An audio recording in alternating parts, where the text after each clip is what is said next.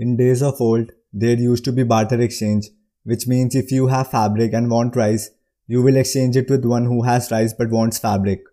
But it was obviously hard because you had to establish a common need for this to work.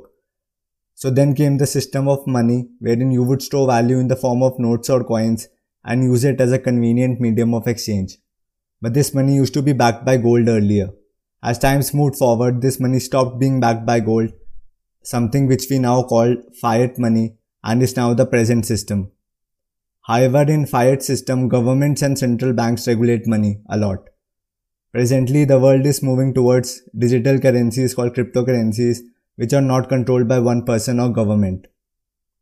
And Bitcoin is one such cryptocurrency, and from the way things are going, it is here to stay.